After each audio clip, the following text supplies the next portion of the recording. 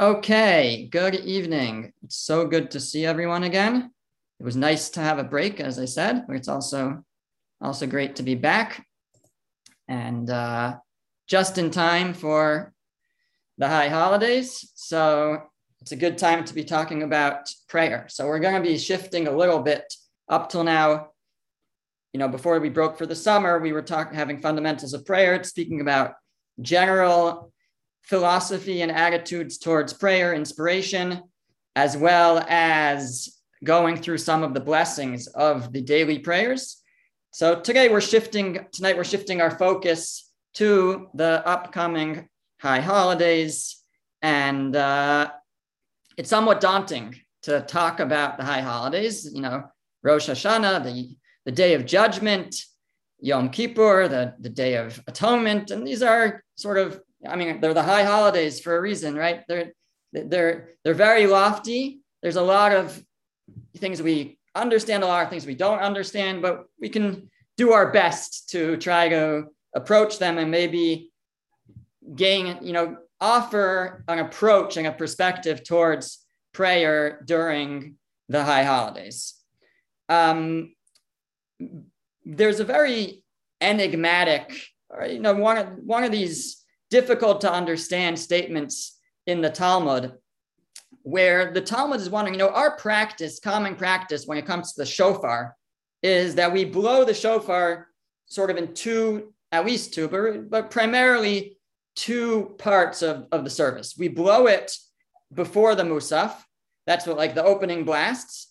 And then some blow it actually during the Musaf prayer in the middle. More common custom, I think, is during the repetition of the chazan, of the leader of the service, during that repetition, but we blow it in two separate times. And the Talmud actually wonders, why are we blowing it twice?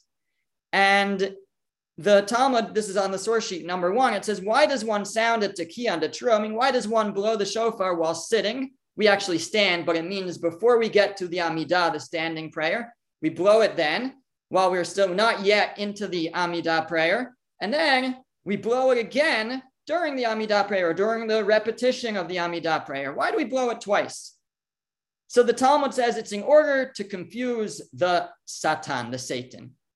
That's the answer. Now, hard for us to relate to exactly what that means, confuse the Satan. How do we understand what is Satan? We usually associate Satan with what we call the Yetzer Hara, the evil inclination, that God creates us in a way that we don't just function on autopilot. It's not just automatic that we do good, but we're challenged. If we weren't challenged, there would be nothing to earn, no test in this world. We need to be challenged. So God creates within us an inclination towards wrong, and it's the constant battle that we engage in our lifetime, is to overcome those inclinations and always try to do the right thing. So, but the Talmud is telling us that on Rosh Hashanah, we blow the shofar twice to confuse the Satan. How does it confuse the Satan? So that's explained by the commentaries. And again, it's not going to give us that much more insight, but what the commentaries say is that there's a prophecy from Yeshaya, from Isaiah, that it says, we actually read this verse as part of the prayers on part of the Musaf service, that it will be on that day, meaning on the day of the final redemption, that he will blow a great shofar. God will sound a great shofar blast on that day. So the commentaries explain that when we blow the shofar the first time, the Satan starts to get nervous. Why is he nervous? Because there's another verse that says that on that day, at the time of the redemption, the Satan will be quashed. That evil inclination will depart from us. So he's nervous when he hears that shofar blast. Maybe today is the day where I meet my end. And then, but then we stop blowing, and he kind of settles down. And then we blow it again. And when we blow it again, he's like, oh, it's for sure. And he's all confused and he's all upset. And he's not as effective on this day. And that's why we blow it twice. That's what we mean to confuse the Satan. We kind of want to throw him off. He thinks that it's his last chance. And by the way, by the time next year rolls around, he's going to forget again. So we're going to get him again, right? So obviously, this is more of like a conceptual idea, and it's hard for us to understand exactly what it means. But Rabbi Shlomo Wolbe takes this and he derives something very beautiful, very meaningful for me. And it could be that some of you could relate to this in the same way that I do. And Rabbi Wolbe says that, again, as we don't fully understand what this is telling us, but at the end of the day, what the sages are teaching us is that on the day of Rosh Hashanah, the day that we blow the shofar, our evil inclination is weakened. It's a little bit easier for us to think straight. It's a little bit easier for us to pray with concentration. Usually, at least when I pray, I can concentrate for a few seconds, and then I'm thinking about that, I'm thinking about this, and I've planned out my whole day in my head while I'm praying, right? It's hard to concentrate. On Rosh Hashanah, it's a little bit easier. On Rosh Hashanah, we can sort of think a little bit bigger. We can think a little bit loftier. It's just easier for us to be, we're more zoned in, we're more focused. And when I read this explanation from Rabbi Wolbe, I really related to it because I find that it's true for me. I don't know about for you, but come Rosh Hashanah, all of a sudden I can concentrate. I can concentrate really well. I could go through the whole long Amidah, the whole long prayer, and barely spacing out, if spacing out at all. Word for word, slowly concentrating on every word. And it could be it's just random. It just happens to be that on that day, it's a little bit easier for me. But I think that maybe it's something more, something deeper than that. It doesn't just happen to be that way. On Rosh Hashanah, God gives us a chance to connect on a little bit of a higher level. It's a little bit easier for us. The way that the sages describe it for us is that the Yetzer Hara, the evil inclination, is weakened. But at the end of the day, however they explain it to us, that's what they're telling us. They're telling us that this is a day where you can concentrate a bit better, you can think a bit bigger, you can set goals that maybe seem a little bit far out of reach on another day, but all of a sudden on this day, yeah, maybe I could do that. Maybe I could be that person that I thought I couldn't be. And so it's so important for us to seize that moment, to seize the day and take advantage and imagine, the things we can do. Think big, think great things, and also take advantage that we can concentrate on our prayers maybe a little bit better. I don't know. I find it for myself. Maybe you can relate to it. Maybe you can't. But hopefully, if in the past you didn't feel it, maybe this year you'll feel it a little more, knowing that it's there, that it should be a little bit easier for you. The Talmud tells us something that at first glance doesn't seem so meaningful. The Talmud says that on Rosh Hashanah, Sarah, Rachel, and Hannah were remembered. Sarah, the wife of Abraham, didn't have children at first, and she was remembered on the day of Rosh Hashanah to have a child. We actually read the Torah reading. The Torah service for the first day of Rosh Hashanah is the chapter that deals with Sarah and becoming pregnant and having Yitzchak. The Talmud says Rachel also was remembered on Rosh Hashanah, and Hannah was the mother of Shmuel, Samuel the prophet. Also a whole story there in the book of Samuel where she visited the temple which was the Mishkan then, it was the tabernacle, and she had no children, and her husband's other wife had many children, and she prayed and she was finally answered and had a child, Shmuel, Samuel. So Talmud says all this happened on Rosh Hashanah. Now I say that it's not, at first it's not such a, it doesn't seem to be telling us much, because I thought that anyways, Rosh Hashanah is the day of judgment, where everything is determined for the year. So wouldn't it follow that anybody who becomes pregnant that year, it was determined already the previous Rosh Hashanah? Like, what's unique about these three people that they were remembered on Rosh Hashanah? Rosh Hashanah is the day of judgment. Everything for that year is determined on Rosh Hashanah. So I think that Rabbi Menachem Meiri who has a comment on this. He doesn't ask this question, but I think he's really coming to answer this question, because he comments over here that the reason why we read the Torah reading about Sarah and having a child, and the reason why the Haftorah for the first day of Rosh Hashanah is the story of Hannah, Samuel, Shmuel's mother, becoming pregnant and having a child. The reason why we read that is, he says, and I'll tell you his language because it's important, it's subtle, but it's important. He says that they were remembered through their prayers. And he says the reason why we read it is to awaken us and help us realize that they were remembered as a result of their prayers. And I think it could be, he's saying, you could probably interpret his words in two different ways. Either that they had previously prayed, and as a result of those prayers, they were remembered on Rosh Hashanah. Or could be that he's saying, and I think this is the more simple understanding, is that their prayers, the prayers that worked, the prayers that were effective were the prayers that they prayed on Rosh Hashanah. And that's why we read it on Rosh Hashanah. It's telling us, realize these women were barren. They were faced with this great challenge. And when was it that they finally broke through with their prayers? Because sometimes it can take a lot of praying.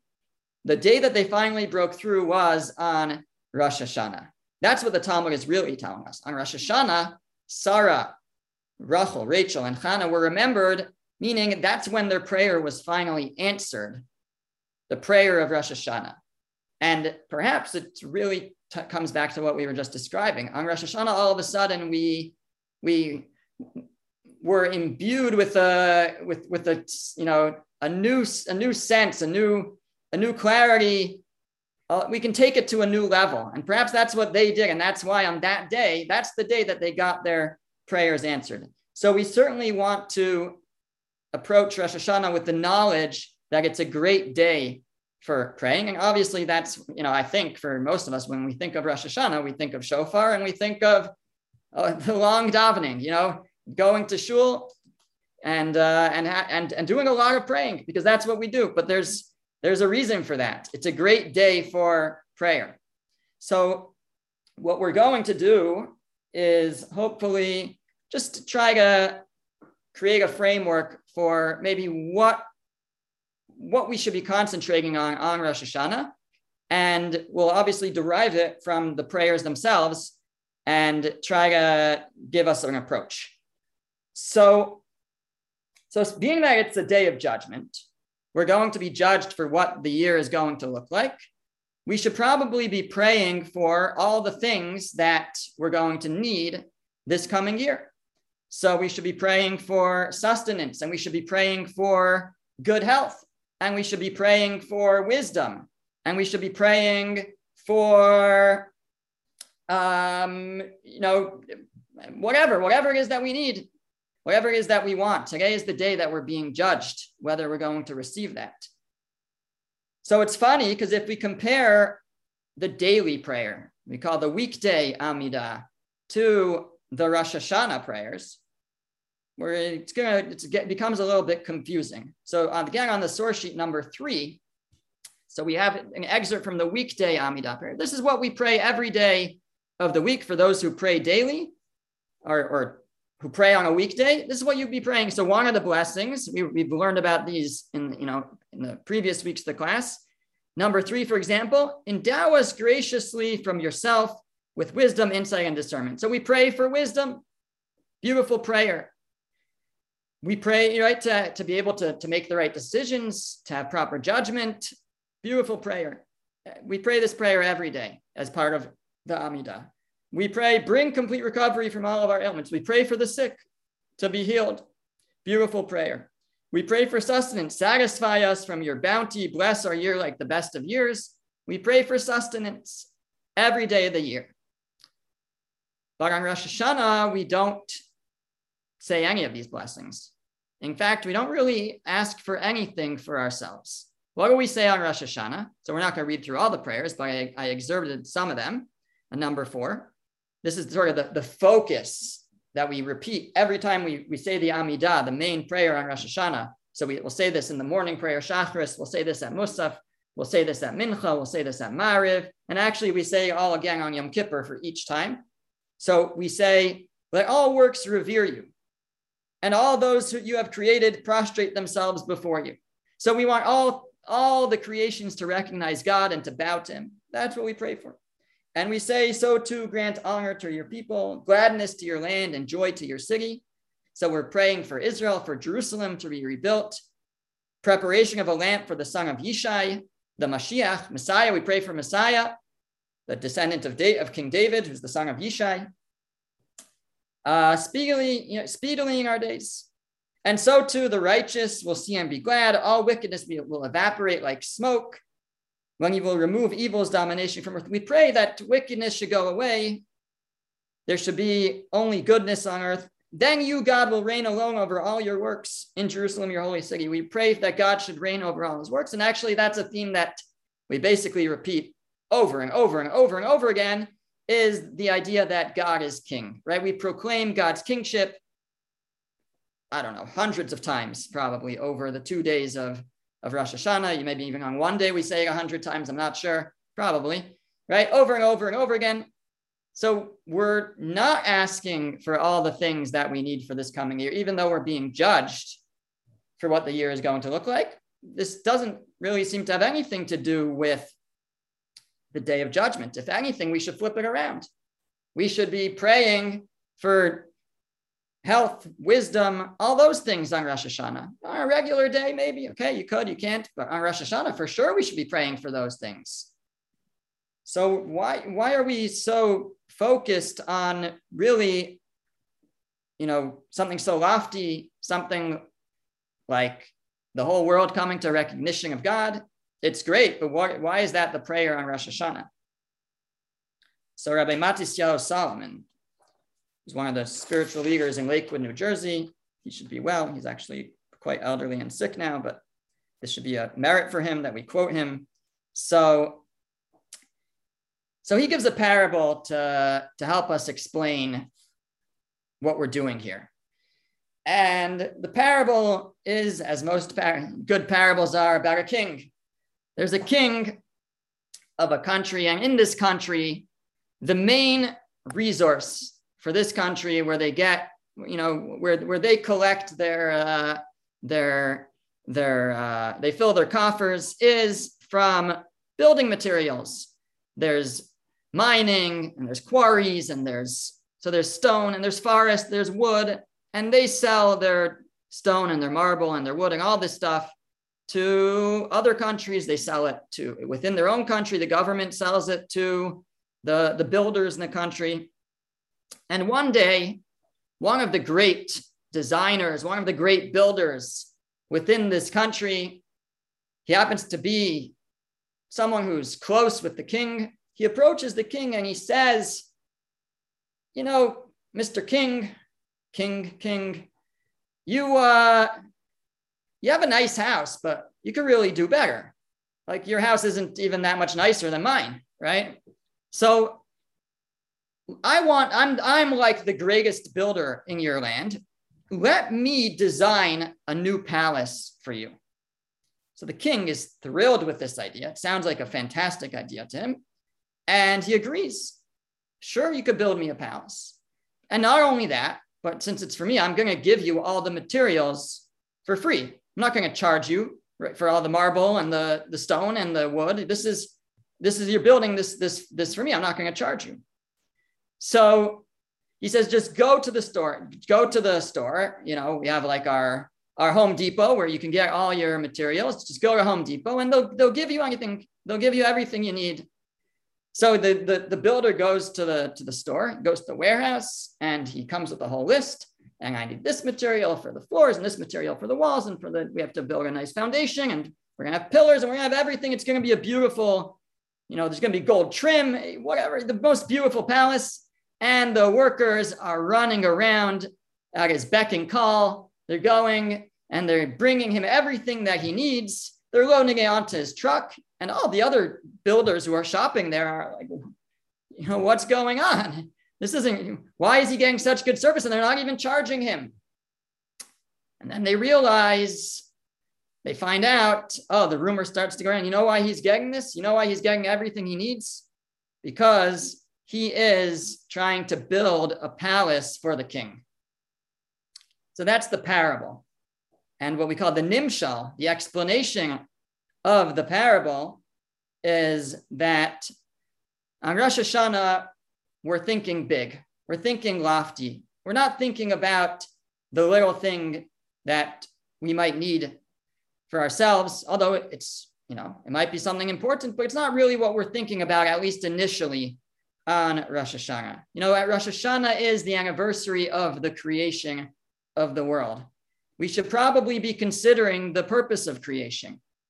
And, obviously that's a class in itself, but one of the purposes of creation is certainly that the world should come to recognize God, honor God, and we can call it to make the world an abode where God dwells, so to speak, to build a palace on earth for God. We're building a palace for him. That's our mission. That's our goal, to bring godliness into the world, to emulate God's ways. So that's what we're thinking about. That's what we're focused on Rosh Hashanah. We talk about, everybody revere you, prostrate themselves to you. Grant honor to your people, bring Mashiach, which creates which is a time we learned about it, right? That everybody will recognize God. You, God, will reign alone. Everybody will proclaim God as king.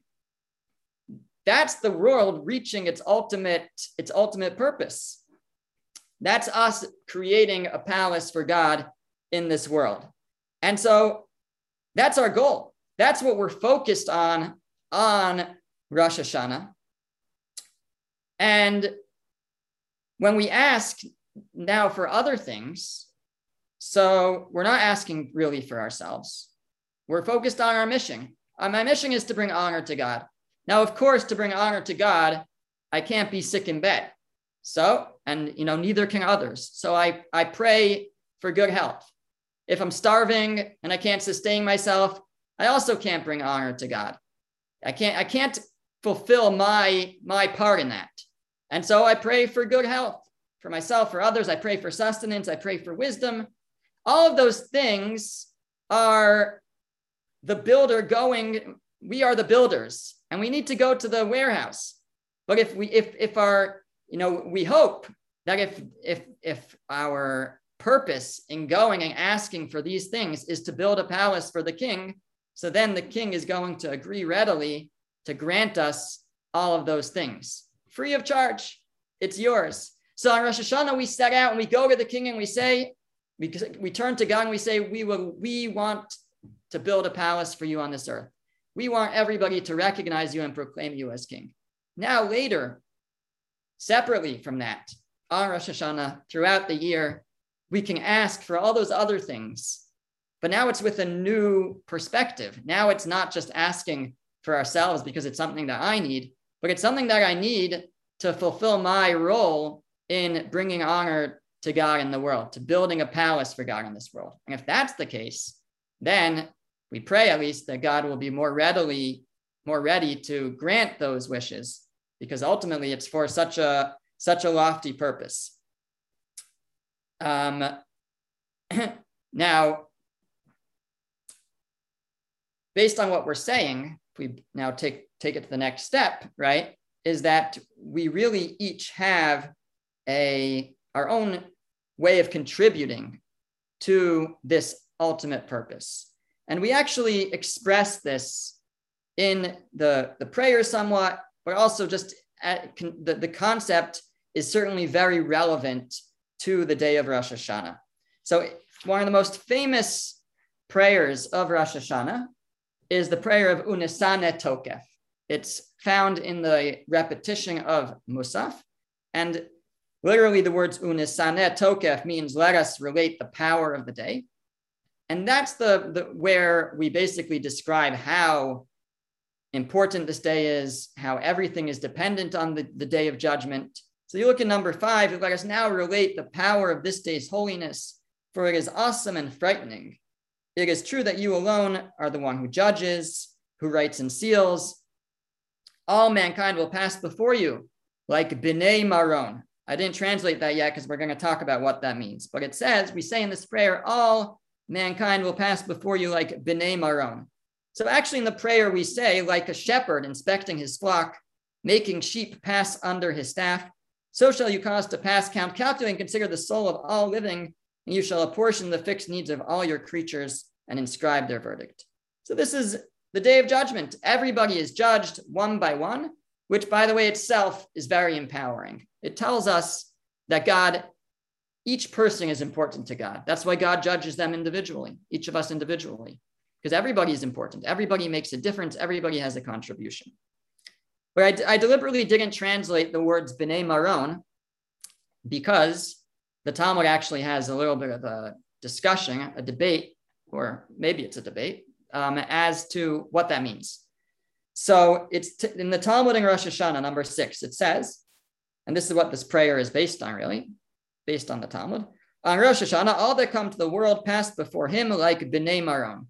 And the Talmud asks, what is meant by the expression B'nai Maron? We passed before God like B'nai Maron. What does that mean? So the Talmud actually gives 3 answers. It says, here it was translated B'nai Amarna. You know what B'nai Maron is? B'nai Maron is B'nai Amarna. What's B'nai Amarna? That's an excellent question. So we turn to the great commentary Rashi, who tells us what it means, and it's also there. And Rashi says what it means is like sheep, counted for tithing, filing past in single file through a small opening, where 2 cannot fit through together. So it's an expression, a shepherd counting his sheep one by one, and that's what we're expressing, that we're being counted one by one. And this is actually the interpretation that the prayer Unisana Tokef assumes, because like we just saw, it says in the prayer itself, in number 5, all mankind will pass before you like B'nai Maron, like a shepherd inspecting his flock. So that's the interpretation that the author of that prayer adopted. Okay, that's number 1. Number 2, we continue in source 6, the 3rd paragraph. Reish Lakish explained, like the steps of the house of Maron. What's B'nai Maron? We passed before God like B'nai Maron, like the steps of the house of Maron. Have you ever been to Maron, the house of Maron? This is not Meron, by the way. This is Maron, different place. Well, I've never been there either. I don't know if we know where it is. But again, we turn to Rashi. Rashi had the tradition of what this meant. And Rashi says, what's the house of Maron? Where there is a narrow path. There is not enough room for 2 people to travel alongside one another. And there is a steep valley on either side of the path. So we know these are steps. So it's going up to a house. And on both sides is a cliff. So you can't go up with more than one. It's one person at a time, right? One person up. If one person's trying to come down, everybody has to turn around and go back down, right? So a steep path up to this house, cliff on both sides. That's the imagery that this interpretation is trying to give us. And number 3, Rav Yehuda said in the name of Shmuel, like the soldiers of the house of David. We're counted, we pass before God like the soldiers of the house of David. What does that mean? Again, Rashi tells us, i.e. like soldiers in the king's army. Maron is an expression of mastery and lordship from the Hebrew word like mar, which is a master. So Maron means master, and it's saying we are like B'nai Maron, we're like soldiers in the master's army, in the king's army. And such is the way one counts soldiers as they march out to battle, one after the other. So we're counted one by one, like soldiers marching out to battle. So these are the 3 interpretations. Number 1, like sheep passing before a shepherd counting his flock one by one, like people going up a set of steps that's so thin that you can only go up one by one, or like soldiers going out to battle who can only be counted one by one. So, I mean, what's the point of all this? Just tell me. God counts us one by one, right? Why do we need to say like sheep passing by the shepherd, or like people going up a cliff face, steps up a cliff, or soldiers? Like, you just tell me one by one. I know what that means. It seems unnecessary. Three different opinions to tell us what 1 by 1 means. So it's clear that the Talmud is trying to tell us something more. It's giving us a metaphor. In each of these answers, it's telling us something deeper. Each of these answers represents a different way that God is going to relate to us as he counts us. He'll relate to us like sheep. He'll relate to us like people going up a mountain, like steps up a mountain or down. Or he'll relate to us like soldiers going out to battle. So what would each of these things mean? What do they represent? So Rabbi Zev Leff, the rabbi in Moshe Matisyahu in Israel, formerly, I think, of Miami. So Rabbi Leff gives his own interpretation of this, which is very beautiful. So start with number 1, the shepherd. So God counts us on Rosh Hashanah like a shepherd counts his sheep. Why does a shepherd count his sheep? To know how many there are, right? So, but there's multiple reasons. He wants to see if they're all there. Maybe some of them ran away. They're not part of his flock anymore, right? And even if they are all there, he still wants to see each one, see how they're doing, check if they're healthy, and see if they, sometimes a shepherd has a brand that shows that it's part of his flock, some dye on the wool or something. He wants to check if that's there. So similarly, says Rabbi Leff, God is looking to see if we are still part of his flock. Each person passes before God like a shepherd. He's looking, is anybody missing? Has anybody, God forbid, run away from him, run away from his flock? And even if we are part of his flock still, but how healthy are we? Not physically healthy, but spiritually healthy. Have we done good deeds this year? Have we developed our character? How's our character doing? Right? Do we do mitzvot? How spiritually healthy are we? How strong are our beliefs? Do we work on that? Do we study Torah? All that is taken into account. And he scrutinizes each of us 1 by 1 because it means something to him. It's important to him, each of us. And do we wear his brand? Do we consider ourselves part of the flock, right? So all of that is captured in the image and the metaphor of God counting us like sheep. That's number 1. Number 2 is we're like people going up a thin mountain pass 1 by 1. So what is that teaching us? What does that metaphor show us? So the truth is that you could have 2 people who are in exactly the same place spiritually, meaning, let's say they do all the same mitzvos, their character is exactly equal, they have all the same level of honesty and all the same level of kindness, and everything is exactly even. But there could still be, and you look at these 2 people and they look exactly the same in everything they do, but there still could be a major difference between them. And that is, which way are they going on the mountain? Because one of them could have started all the way up here. Gotta make sure I'm still in the camera, right? And one of them could have started all the way down here. And the reason why on Rosh Hashanah they're the same is because they just happened to meet up there, right? And today they're both, one used to be a 50 and one used to be a 30, and now they're both a 40, right? Whatever that, rating in God's scorebook, right? But those are 2 very different people, 2 very different situations. They're the same. It's like you see those 2 sheep. They're doing the same thing. They're equally healthy, except that one of them is on his way down the mountain, and one of them is on his way up the mountain, up the steps or down the steps. And that's the second thing that God is looking at. God wants us to always be going up, to always be growing, to always be trying. And he's examining that. In fact, we call humans, there's a verse that describes humans versus angels. It calls humans as goers, walkers, and it calls angels standers. Because angels, they can't, again, I've never met an angel, but It's a spiritual being that has, according to most understandings, no free will whatsoever. And so it doesn't grow. It doesn't go down. It just stays stagnant. It stays the same at all times. But a person can grow, and a person is supposed to be growing. And that's the second thing that God is looking for on Rosh Hashanah. Which way are we going? Are we growing, or are we, God forbid, going down the mountain?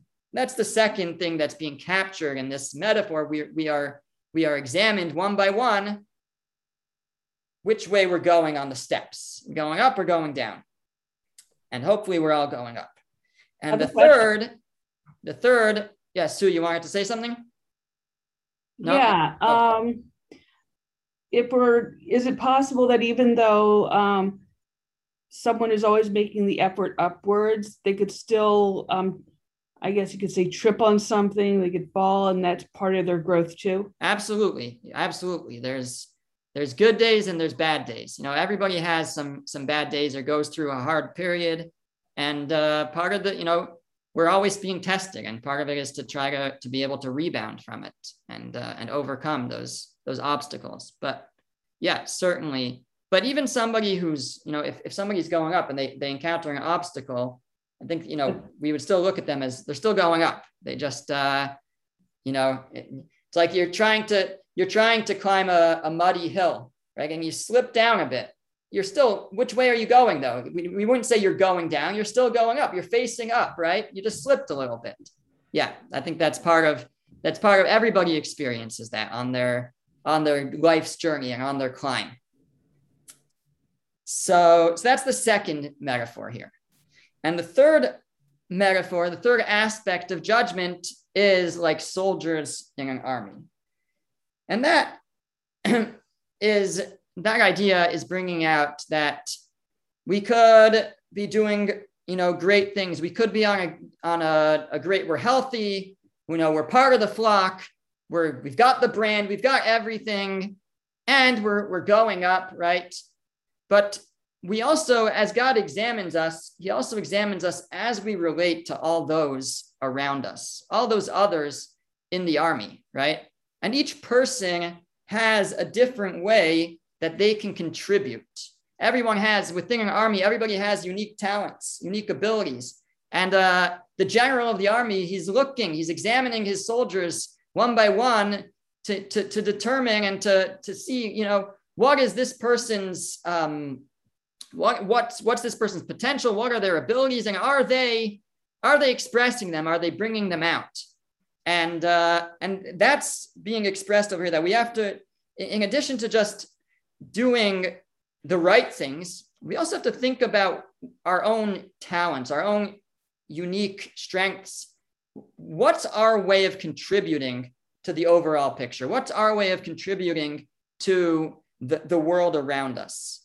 And this is actually brought out also in another statement in the Talmud, which is number 7. It says there, same page of the Talmud actually, which is why it's somewhat confusing. It says there, Rabba Bar Chana, the son of Chana, said that Rabbi Yochanan said, and they are all scanned in a single scan. So it says, and so what that means is, God says, the Talmud says, God looks at everybody one by one, and then along comes Rabbi Bar Chana in the name of Rabbi Yochanan. He says, and God looks at everybody at the same time.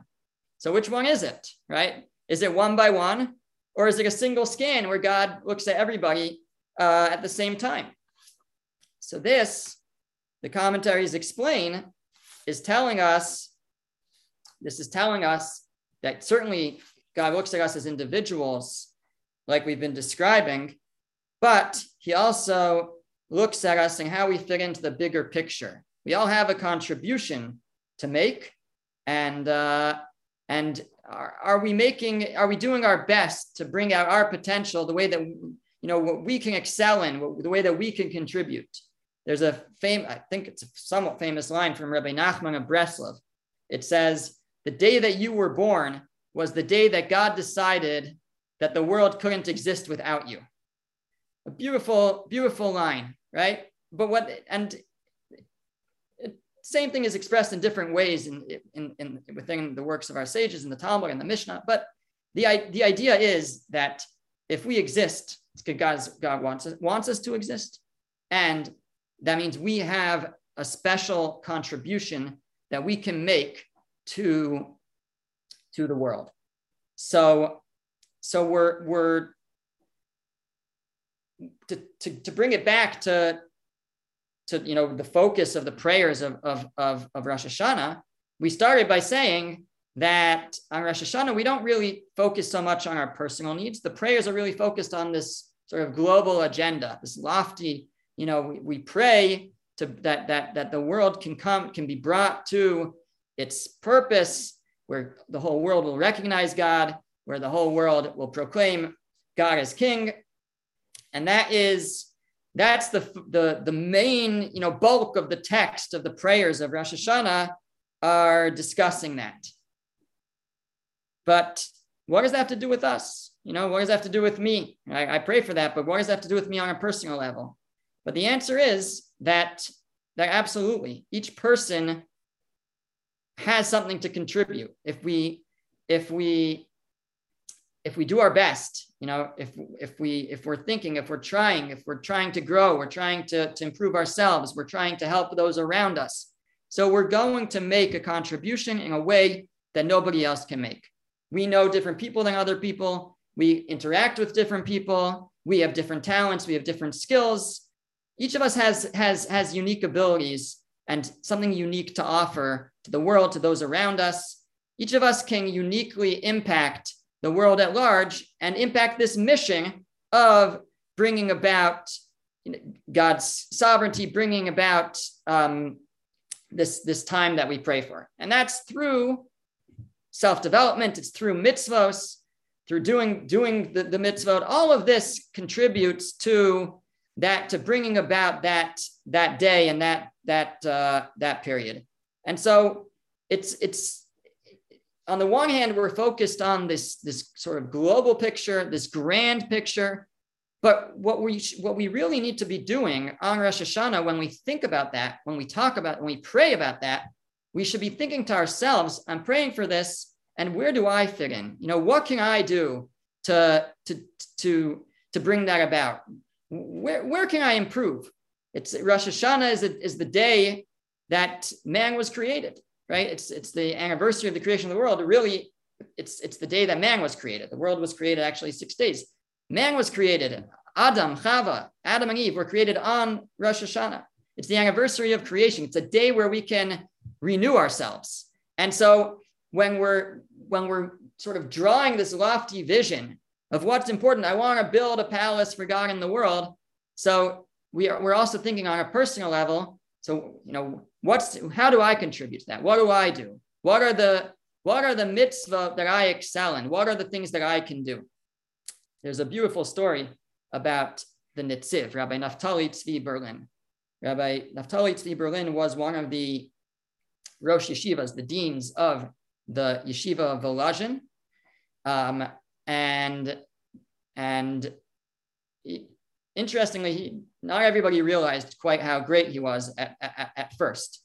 But even when he was a kid, so the story is told that he didn't really apply himself to his studies, to his Torah study. And his parents decided, I don't think that Torah study is for him. They were going, because it's not for everyone to devote one's life to Torah study. They decided they're going to apprentice him to a shoemaker. A nice career. But he when he realized that was their plan, he said, no. I'm sorry that I haven't applied myself before. I'm ready to apply myself to my studies. And he did. This was as a kid, he said this, but he did. He applied himself and he grew to be a tremendous, tremendous leader, a tremendous author. We've quoted him in this class in the past, or in different phases of this class. Tremendous, tremendous author. His works are classics. And when he completed one of his works, he made a celebration. And when he's in his speech, he told this story. and of how he almost ended up being a shoemaker. And had he been a shoemaker, this work that he had now published would never come about. And he said, I would have been a very fine shoemaker, and I would have been a very fine Jew. I would have been a fine Jew, a law-abiding Jew, follow the Torah. And when it came about Yom Kippur, I would have thought to myself, I'm an honest businessman. I'm an honest shoemaker. I don't cheat anyone. I'm an upright Jew. And I would have thought everything is just perfect, right? I'm doing my thing. I'm doing my job. And after 120 years, when I would pass away and arrive in heaven, they would have turned to me and they would have asked me the names of his works. One was Hamek Davar, one was Hamek She'ela, one was Meshiv Davar. He said they would have come before God, in the heavenly court, and he would have asked me, so where's your Hamek Davar? Where's your great work, Hamek Davar? Where's your great work, Hamek She'ela? Where's your great work, Meshiv Davar? Where are they? And I wouldn't have known what they were talking about. I would have no clue, right? And I would have thought they're crazy. What are these things that you're talking? Where's my work? I'm a simple shoemaker. What do you mean? And he said that sometimes there can be a gap, a big gap between our potential and our actual achievements. There can be a gap. And that's not to say, I'm not trying to say that all of us have to be Rabbi Naftali T. Berlin, and have to be the Netziv, and have to be a rabbi, and have to publish great works. But everybody has something that they can contribute, something that they are meant to contribute. We have our own masterpiece. It could be something totally different, but we have our own contribution to make. And it could be, we hope that we're making it, right? But it's also always possible that there's a bit of a gap. We think maybe this is how it's meant to be. This is who I'm supposed to be. And that's who I am. And that's how it is. But it could be that we have a potential to do something so much greater. Who knows? If we don't try, if we're not trying for greater things, then we'll never know. We'll never know what our true potential is. And that's something that we can consider as we pray on Rosh Hashanah, and we think big, and we think about, the world and building a palace for God in this world. How am I contributing? Am I reaching my potential? And is there something more, something else that I could be doing? And then when I pray and I ask God for things that I need, I'm not just praying because I think I need it. I'm praying because I realize that this is in order for me to contribute.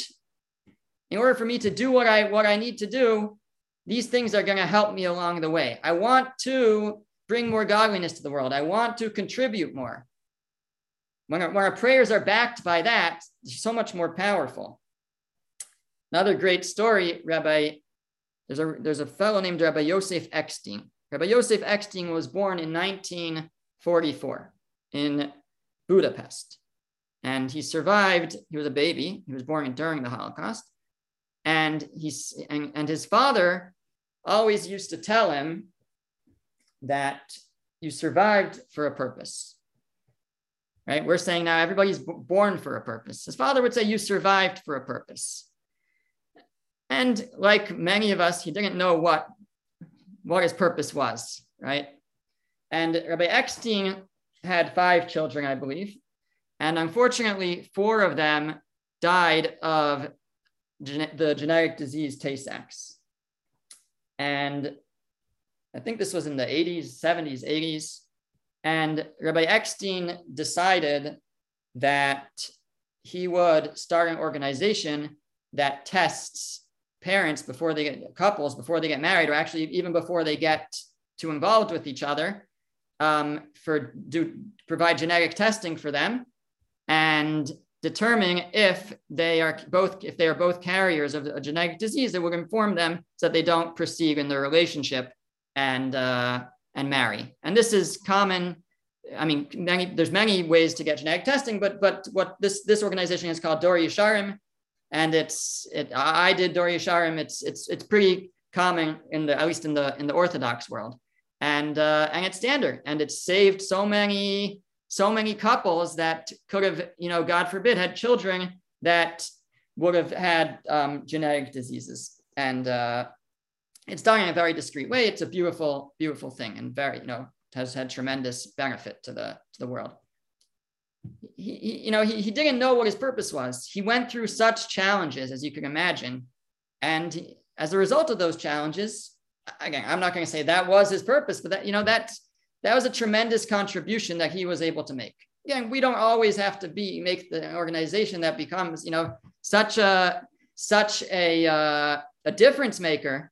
That's not necessarily for us. We don't, but again, it's an inspiration, I hope, that sometimes we don't realize yet what it is that we can contribute. And this is a day that we can try to focus on that. So again, to bring us full circle, Rosh Hashanah is a day where we think big. It's a day where the Yetzer Hara, the evil inclination, is weakened. It's a day, today some of this might seem, Rabbi, like, what are you talking about? I'm me and that's not me. Yeah, it could be on Rosh Hashanah, though, all of a sudden we're like, maybe I could do some things I didn't think I could do.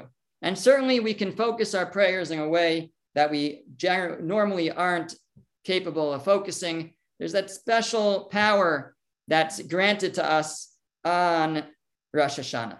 And yet the focus of our prayers is God. God is King, recognizing ultimately what the mission and purpose of the world is, proclaiming that that's what's most important, and that's what we are trying to build towards. Each of us in our own way. God looks at us each individually because each of us is important, and each of us has a contribution. He looks at us like sheep to check if we're healthy, to check if we're with the flock. He looks at us like people going up a mountain to make sure we're on our way up and not, God forbid, on our way down. And he looks at us like soldiers because really each of us has our own unique talent and our own unique way of contributing. And on Rosh Hashanah, it's something that we think about as we think about this lofty vision for the world, bringing more godliness into the world. So we think about how we can elevate ourselves. And when we approach Rosh Hashanah with that perspective, and we approach our prayers with that perspective, then that is certainly a great merit for us, because we're telling God, I'm going to be a difference maker. I grant me my needs. Zachreinu l'chaim, remember us for life, because I have what to contribute. I'm going to be doing my best to make a difference in the world, to bring about its purpose, to bring you honor in this world. And if we approach the prayers with that perspective, then I think that they can be indeed very powerful. Okay, that's where we'll stop today. We'll continue next week. Thank you, Rabbi. Thank you, Rabbi. Sure. Thank you very much.